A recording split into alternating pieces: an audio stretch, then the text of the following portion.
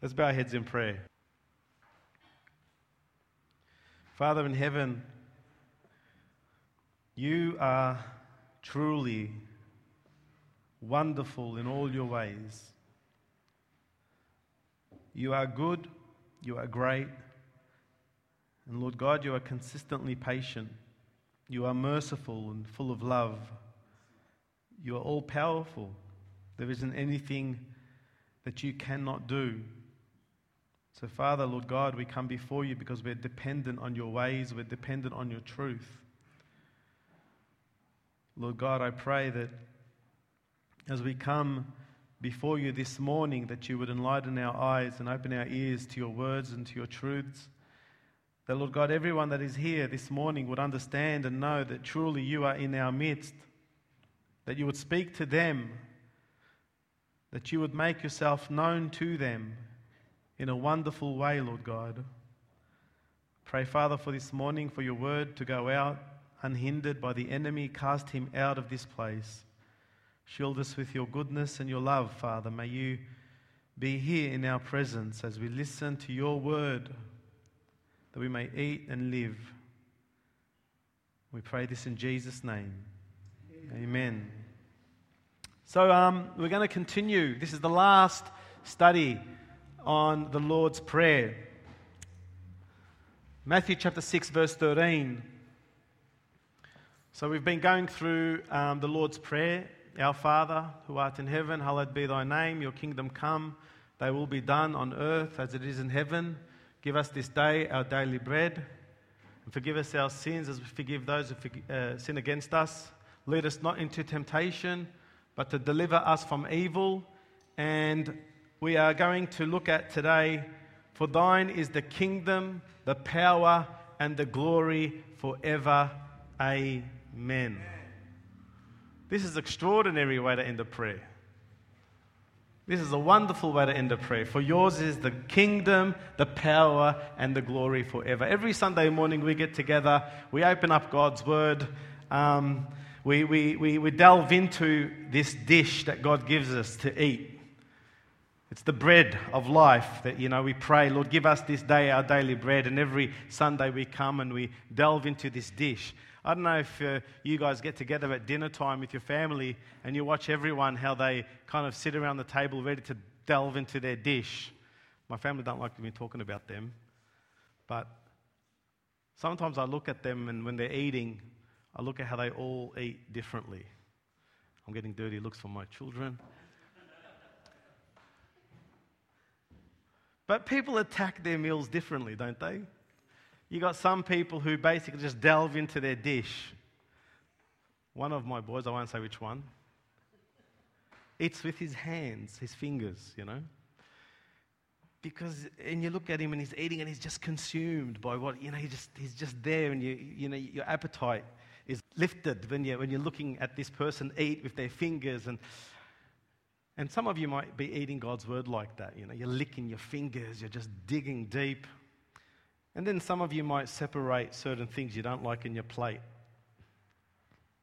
Hopefully not, and hopefully when you come to hear Sunday morning message, you don't go like, well, I don't like my green peas, I'll just move them aside. I like the meat, I just want to listen to that, but I don't like that point there, and I'll just move that aside.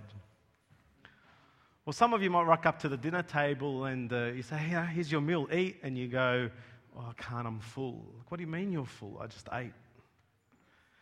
And that's sad, really, because some of you, when you come this morning to hear God's word, you might be full. You might be full by the world. You might be eating a lot of junk food. And when God is ready to dish out his meal, you're kind of full. I'm just, I've eaten too much of the world. They've filled me up. I'm not really hungry for God's word. And that's unfortunate, because it's like a waste of this beautiful moment where God is dishing out a wonderful meal and you get to taste him. And God says, come taste and see that I am good. But you're full. You're full. And if that's you this morning, come before God and say, Lord God, look, I've been consuming this world for far too long. I've been fulfilling my desires, my needs and wants by the things that this world offers me, and I am full. I'm full and I'm not really hungry for your word. I'm really tired, actually. When I come to a Sunday morning, I'm just tired. It's the same meal. It's the same dish. It's unfortunate if you come like that this morning. But if you come wanting because you're hungry, God will not leave you to go out into the desert empty. You know, when he multiplied the bread and the loaves and the disciples said, you know, like, it's time for us to eat. And Jesus says, well, I can't leave these people hungry. It was his desire that he feeds them. He wants them to eat. And it's the same Sunday morning. God does not want you to go back into the wilderness not eating lest you faint. Because it's a cruel, dark world out there. And I don't know how anyone survives without Jesus by their side. I don't know how anyone survives without prayer, uttering words to a living God who you so much need you to help you in your pit. I don't know how people do it. And God will not leave you empty. He won't send you off this morning without feeding you if you are hungry. If you're hungry. And that's okay, because for me, my responsibility and my concern and my worry isn't the fact that, oh no, they better be fed. Because that's God's job. That's what God does. I don't know you. I can't meet your need. I don't know what to say to you, but I know God does, and God brought you here. So if you're hungry, he will feed you. I don't know what you need to eat, but I know God is a God where his word is beyond just text. It's actually spirit. So when I read from his word, it moves and touches every single person in this room. And that could be your confidence. That could be your guarantee that God will speak to me this morning. Despite that person who is ugly right standing before me, I know God can still speak, because God will not send me empty. So how are you going to approach God's word this morning? Are you going to dig deep and listen intently? Or are you going to decipher and decide what I want to listen to, what I'll accept, what I won't accept?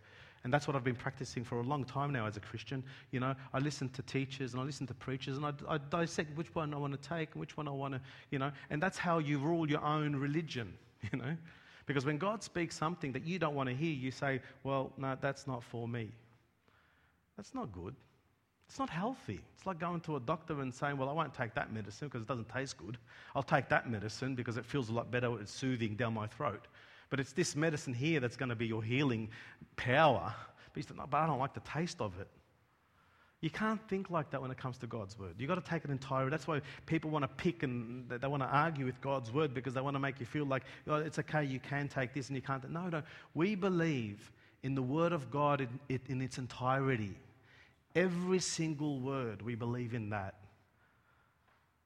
If doctors gave me a tablet and he says, I want you to have this tablet every single day, and I choose that one day I won't take it, I can't complain with the doctor when I get there and I do my tests and he says, well, you're still sick. Because you didn't take it all of it. God's word is medicine to our soul.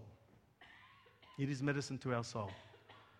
And the evidence of that is when you look at a world that is broken and defeated and sick, because the word of God is vacant. It's the testimony of God's word. And you see God's word, you bring God's word into the lives of the broken and their lives are changed. You take God's word to prisons and the prisoners are set free. You take God's word to the streets and street kids are set free. Like, you see the power of God's word. And then you look in dark places and you say, why it's dark? It's because God's word isn't there. It is a light to my path. That's God's word. So I pray this morning that you would listen carefully, because I think this is a beautiful, beautiful line in the prayer that Christ taught us to pray. For yours is the power, the kingdom, the power and the glory forever. Amen. Yours is the kingdom, the power, and the glory forever. Amen. This is how we finish off our prayer. Everything belongs to God. Everything belongs to God. And it's a beautiful way to finish a prayer, because what you're saying is, this prayer belongs to you.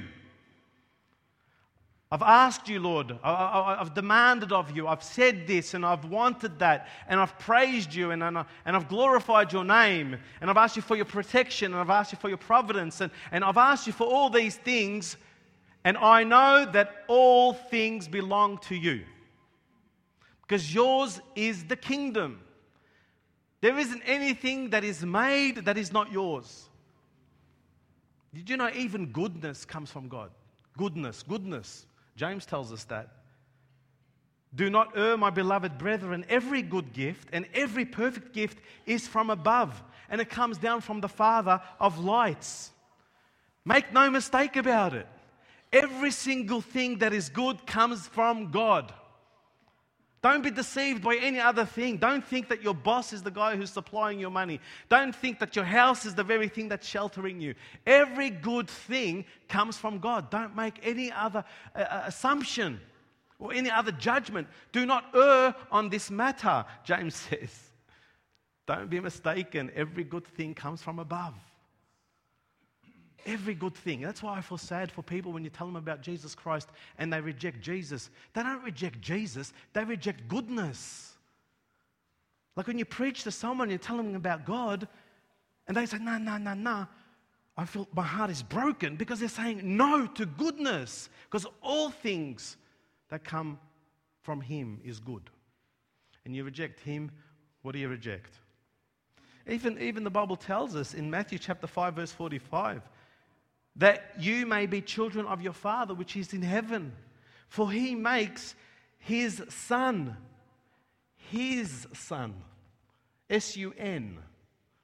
He makes His sun to rise on the evil and on the good, and sendeth rain on the just and on the unjust. This is how good God is. So even the evil get to experience the goodness of God because God is good. He makes His sun to also rise upon them. This is because God is good and to Him is the kingdom. He owns it. He rules it. All things belong to Him. You know, in the Old Testament, there's a prophet by the name of Daniel who interpreted a dream. And in this dream that this king had by the name of Nebuchadnezzar, had a dream of about 4 kingdoms.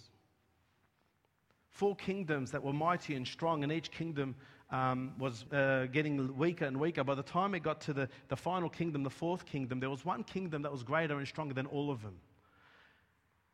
And this kingdom was not from this earth. It wasn't from this place. It was carved without hands. It was like a stone that was shattered all the other kingdoms, and it knocked the foundation of all the kingdoms. And that was the kingdom of God that belongs to God. See, when our King, Jesus Christ, rules, He rules with power. He's not a weak king. He knows how to judge the world. He knows how to judge your circumstance. He knows what your issue is. He knows what your problem is. And our King knows how to rule your kingdom, your life, your way. And so when we pray this prayer, we acknowledge that whatever we've just said, whatever we've just expressed, it belongs to you now, God. This is the power of this prayer. Now remember we went through the P's. This is the proclamation. This is what you're proclaiming. That what I've just shared and said and spoken to you, God, I know that in the end, you rule a kingdom and you are able to rule and control everything that I've asked, and I've put it before you because it belongs to you. This is what we pray at the end of a prayer. I don't know if that's what your prayers are like. Because the sum up of your prayer is this. Yours is the kingdom, God. My child is sick. My child is sick. But yours is the kingdom. It belongs to you. I've been sacked from work, Lord. But yours is the kingdom. It belongs to you. My children have gone astray, but yours is the kingdom, Lord. I have a deceased in the family, but yours is the kingdom, Lord. My relationship is broken, but yours is the kingdom, Lord. My husband doesn't understand me, but yours is the kingdom, Lord. And that's why it goes on to say, for yours is the kingdom and the power. You have the power, Lord. This is why I'm praying to you. Not only do you rule as a king who is just, but you have the power to rule. It belongs to you, for yours is the power. There's a story about a missionary by the name of Herbert Jackson, who had been assigned a certain place where he had to minister. And they gave him this car that he would have to push every day to get it started. So every morning he would go to the car and he'd have to try and push it. Every morning, this was his car that they gave him as a missionary. Till he worked out a very clever way. He thought, you know what? I'm working among these young students, I think, and he gathers these students and he gets them in every morning to come and push the car for him, because it happens to be in the same location. And he did that, and it worked well in his mission field, till he kind of finished over 2 years of ministry work because of some illness, and a new missionary came. And he was showing him the car, and he was saying, here's the car that they provided. It's a good car, but you've got to push it in the morning. And this other missionary looks at it and goes, oh yeah, and he opens up the bonnet. And he looks and he's tampering with the engine a little, and he noticed that there's a hose that's pulled out, and he puts the hose in. He goes, oh, there's your problem. For 2 years. 2 years he had people pushing this car. 2 years. And what was missing was this cord. The cord that had to be plugged in. And then the power of the car started. The power, the cord, the prayer, the connection to the power was loosed. It wasn't plugged in. Because yours is the power, O Lord, and prayer is the cord. I'm plugging it in. I'm asking you, Lord. Listen to this beautiful passage by Job. Chapter 26, verse 7 to 14. He stretches out the north over the empty spaces. He hangs the earth on nothing. He hangs the earth on nothing. 4,000 years ago, this was penned down. He hangs the earth on nothing. Our understanding of gravity came only around 300 years ago. 4,000 years ago, we are told by this man, a simple man, that the world is gravitating on nothing.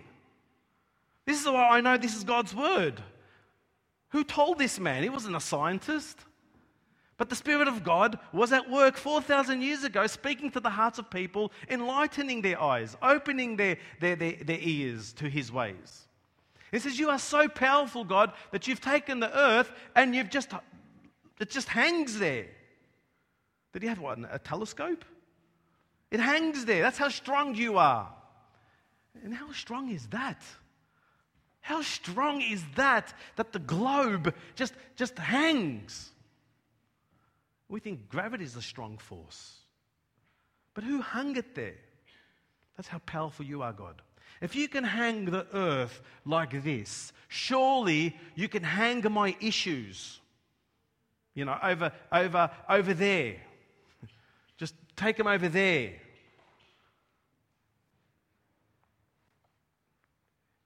He binds up the water in His thick clouds, yet the clouds are not broken under it. He binds up the water in thick. Who taught him about evaporation and condensation? He was a simple man, but he saw the power of God. He knows that the clouds, they hold the water that bring the rain. Who told him that? This is because the Bible's inspired word of God. That's why.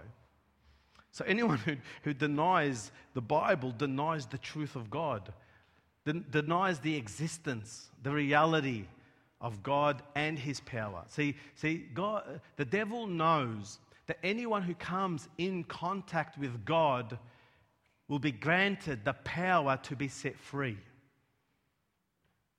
Anyone who comes in contact with the living God will be healed, changed, transformed. So I've got to get people away. I've got to get people away from God. I've got to get people questioning Him. So I've got to attack His word to the point where I've got to tell people it's not His word anymore. Get rid of it. Don't listen to it. But you can't. I mean, how do you argue this? How do you argue a 4,000-year-old book, even long, probably older than that, that tells me that the world is basically hanging in the universe, that the clouds hold in the water? Verse 9, He covers the face of His throne and spreads His cloud over it. He drew a circular horizon. A circular horizon? What does that even... How does He know 4,000 years ago that the world is round? There you go, all the flat earth theorists. The circular horizon. The pillars of heaven tremble and are astonished at His rebuke. He stirs up the sea with His power. Listen to this beautiful thing. And by His understanding, He breaks up the storm. By His understanding, He breaks up the storm. Another version of the Bible says something like, by His command, He stills the calm. It's like a prophecy of Jesus Christ before Jesus even came. Merely by who He was and what He said, He calmed the storm. This is prophesied 2,000 years before Jesus came. And people want to doubt God's word. Why am I spending so much time regarding God's word? Because the power is in His word. The power of God is in His word.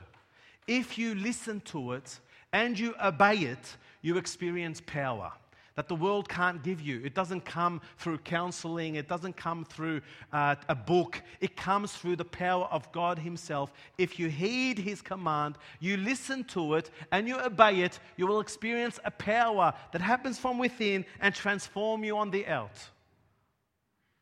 Because it's a living word. That's why it's living. It's made for the living. It's made to be lived. It breathes. It's the living word.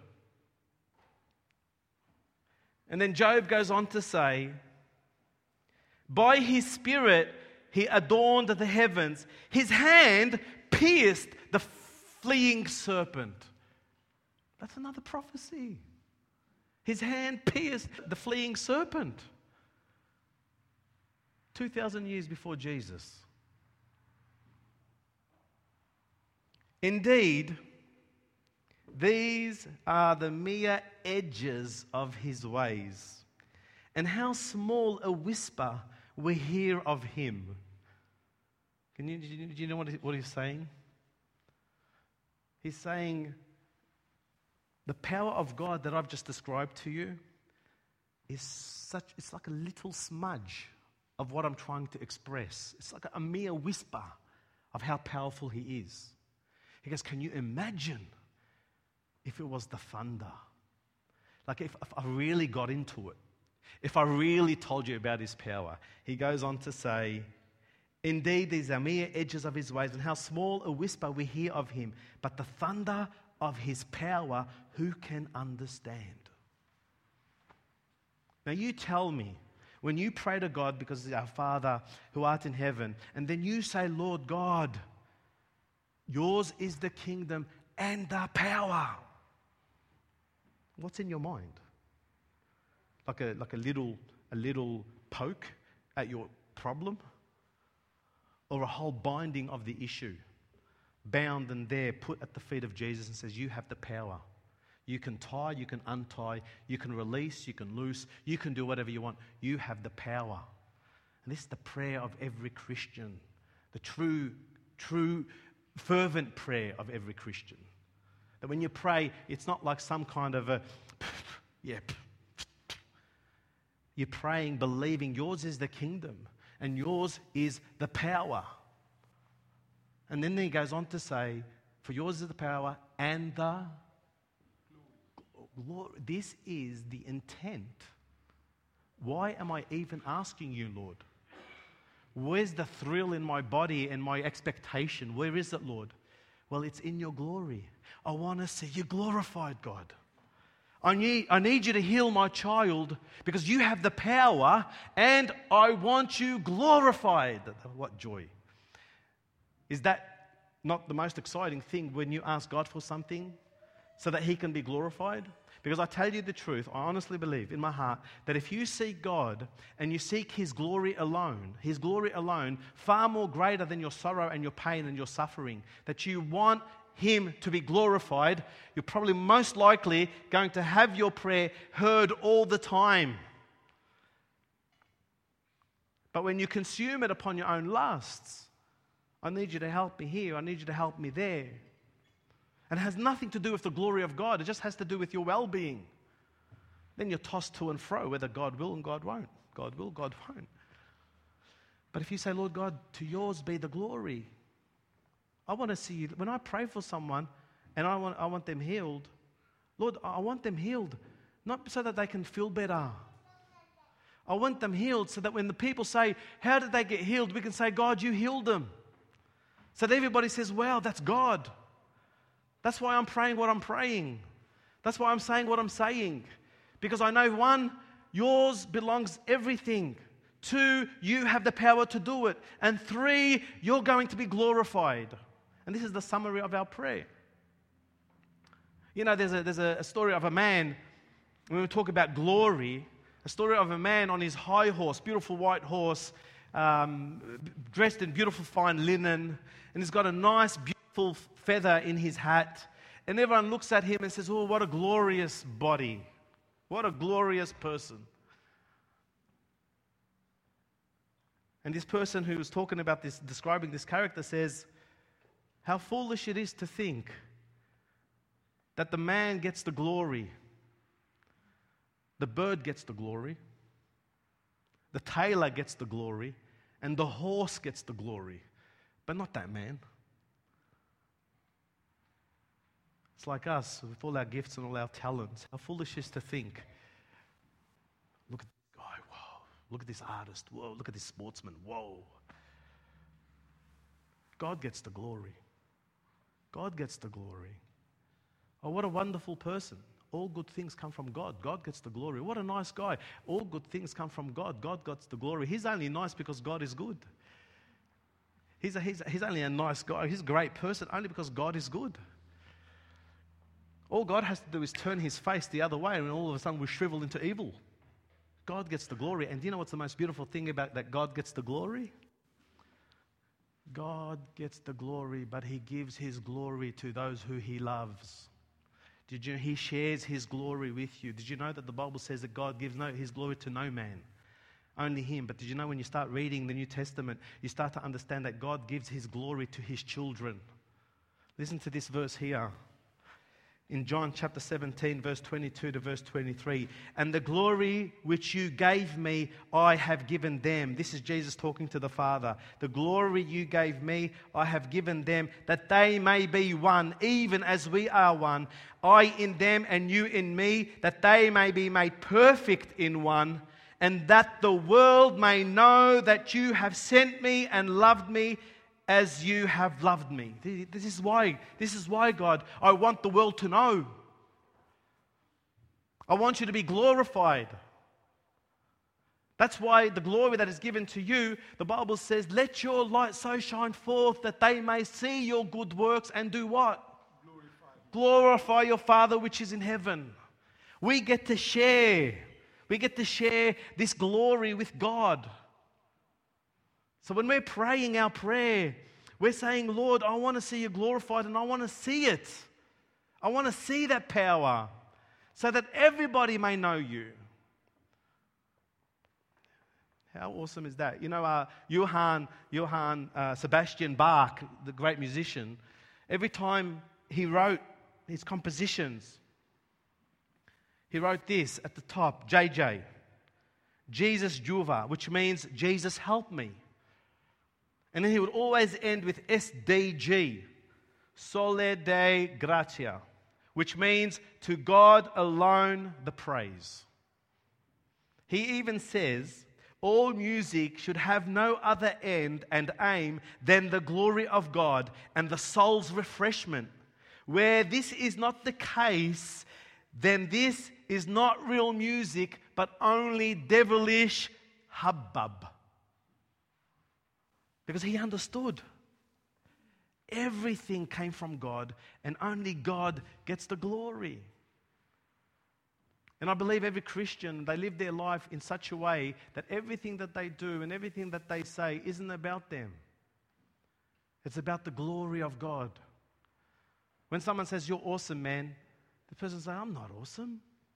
God is good. I'm only what I am because of Him." That everything that is good, oh man, look at how beautiful your life is. My life is only the way it is because of God, because God is good. God is the one who gets the glory. I'm just a guy riding a white horse with a feather on my head. But everyone else is the people that made me and built me, and I am who I am because God is good. Now, when Jesus says, "For yours is the kingdom, the power and the glory," he says something quite beautiful at the end. He says, "For yours is the kingdom, the power and the glory." Amen. Forever and ever, amen. It doesn't end. The kingdom of God doesn't end. The power of God doesn't end. And the glory of God doesn't end. You know, faith ends. Faith ends. You know that? One day faith is going to end. You're not going to require faith in heaven anymore. But the glory of God never ends. The power of God never ends. And His kingdom is eternal. In fact, there's another version that says from entity to entities. From eternity to eternity. This is the prayer. We acknowledge, God, that you are the King of Kings. You are the Lord of Lords. That all power belongs to you. And all glory is yours. I leave you this prayer. Take a hold of it. This is what we pray. And this is how he ends. The great proclamation. And that's why in the kingdom of heaven, when you read through the book of Revelation, you will find verses like this. Revelation chapter 4, verse 11, which is about the end days, which is about the kingdom of God. You are worthy, O Lord, to receive glory, honor, power, for you created all things, and for your pleasure they were created. And it's not just in the heavens where people declare forever and ever His glory and His power. And every creature in Revelation chapter 5, which is in heaven and on earth and under the earth, and such that are in the sea and all that are in them, heard I saying, blessing and honor and glory and power be unto Him that sitteth upon the throne and unto the Lamb forever and ever. This is the spirit of our prayer. The whole world is praying it. The urchins underneath, creatures on top, they're all crying out glory and power to the King of Kings forever and ever. Revelation chapter 19 verse 1. And after these things I heard a great voice of much people in heaven saying, Hallelujah! Do you know who these people are? Do you know who these people are? It's you guys. This is the book of prophecy. Crying out, hallelujah, salvation and glory and honor, the power unto the Lord of our God. How awesome is that? We're looking right here and seeing the future. All the people singing praise and glory and honor to the King of Kings and the Lord of Lords. Those who put their trust in Him. Those who knew that there was nothing in this world that was worthy of any glory other than Jesus Christ. That I don't care about my car, I don't care about my house, I don't care about my brands, I don't care about what I look like. But the King of Kings, the glory of our Lord Jesus Christ. That's all we desire. I just want to see Him lifted up. Don't you? I just want to see Him lifted up. Why do we counsel? Why do we preach? Why do we teach? Why do we help each other out? Because I just want to see Jesus. I just want to see Jesus lifted up. Why don't we get paid? Because we don't do it. We want to see Jesus lifted up.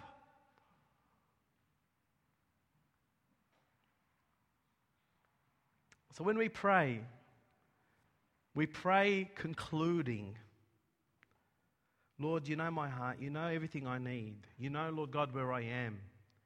I've asked you to forgive me my sins. I've asked you, Lord God, to heal this and save that. And Lord God, I'm going to leave this prayer with no more anxiety. I'm going to leave this prayer in faith. I'm going to leave this prayer in peace. Why? Because he told me this is how I should pray. Yours is the kingdom, yours is the power, and yours is the glory. You got no other way to leave a prayer. When you pray, there's an intent that he heard me. And I've acknowledged consciously, I've spoken to my soul. I've said to my soul, God is in control. Get off your knees and go now. This is what Christ wanting us to pray like. Not like sometimes when you pray, you lay it down and you say, Lord God, please help me. And then you get up and say, Lord, help me. There's a difference here. Lord God, help me. And you get up, I'm waiting on the Lord. I'm waiting, he's going to help me. Because his is the power, the glory, now and forever. Amen. So for yours is the power, is a confession. It's an acknowledgement. And yours is the glory, is the intention. There's a confession, and this is the reason why I'm confessing it. Because yours is the glory. So brothers and sisters, let me finish off. We've been looking at the Our Father. If you haven't been here for all the study, it's good to go through from the start till the end if you can. Listen to the whole study and know how good this is. That God in heaven has allowed me to come before his ears. Not only has he allowed me, he permits me. Not only has he permitted me, he demands me, he commands me, he desires for me to come before him, to speak to him, and to speak to him in faith, and to speak to him boldly, and to speak to him confidently, so that I may know him and his glory and rise up in confidence that my God hears my prayers. God hears me. You understand? What more can you give me? What can you give me? God hears me. Where am I lacking? God hears me. What more do I need? God hears me. And this is the glory of what Jesus Christ allowed us to experience because of his death and what he did. This is what was not given to the Old Testament folk. These are given to the people who came to him at the cross and said, Lord God, you've opened up the kingdom for me. You've allowed me entrance into this kingdom, a relationship with the living God. And God wants to prove his power. He demands you to come and talk. Let's bow our heads in prayer.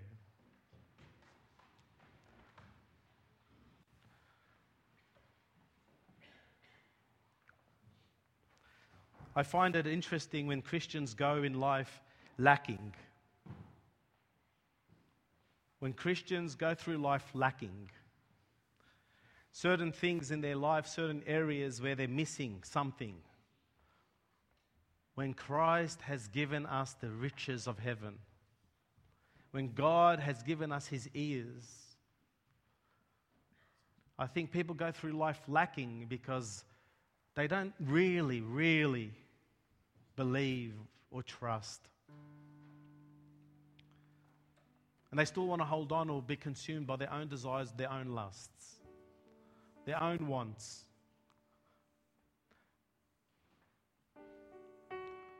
There's a love that is greater than the love that you have, and that's the love of God shed abroad in your heart. And if you're hungry for this love, and you can measure your love compared to the love of God, and you say, Lord God, my love is fleeting. But your love is what I need. I need your forgiveness. I need your grace. I need your strength. I need you to show me your power. And if you're hungry for this, I believe Jesus Christ reveals himself to you because he wants to be glorified. If you want to see the power of God in your life, honestly, brothers and sisters, and if you're here for the first time, if you want to see the power of God in your life, then unplug all the other power supplies that you have that's not from him. Cut them off. Those things that you depend on that is not of God, get rid of them. Those things that you rely on that's not from him, get rid of them. And just plug in to Jesus. His power, his grace.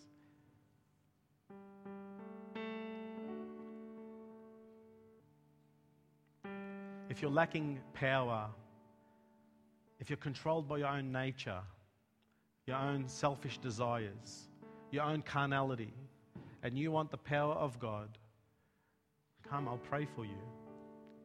You can know Jesus Christ in a powerful way because he wants to glorify himself in you.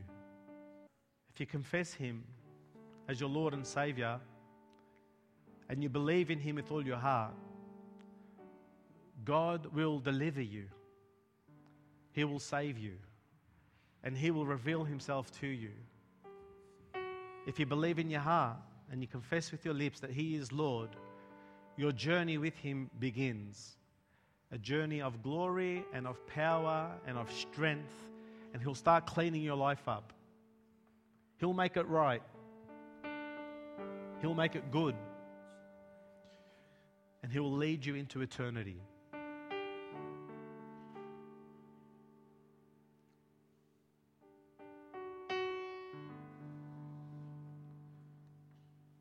Whatever the Lord is speaking to your heart about, that you must do or listen.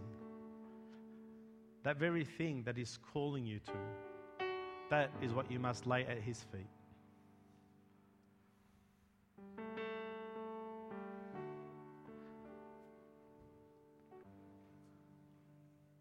With a confident heart, with a heart of faith. For yours is the kingdom, the power, and the glory belong to Him. You can leave your issues, your problems behind you now. For yours is the kingdom, the power, and the glory.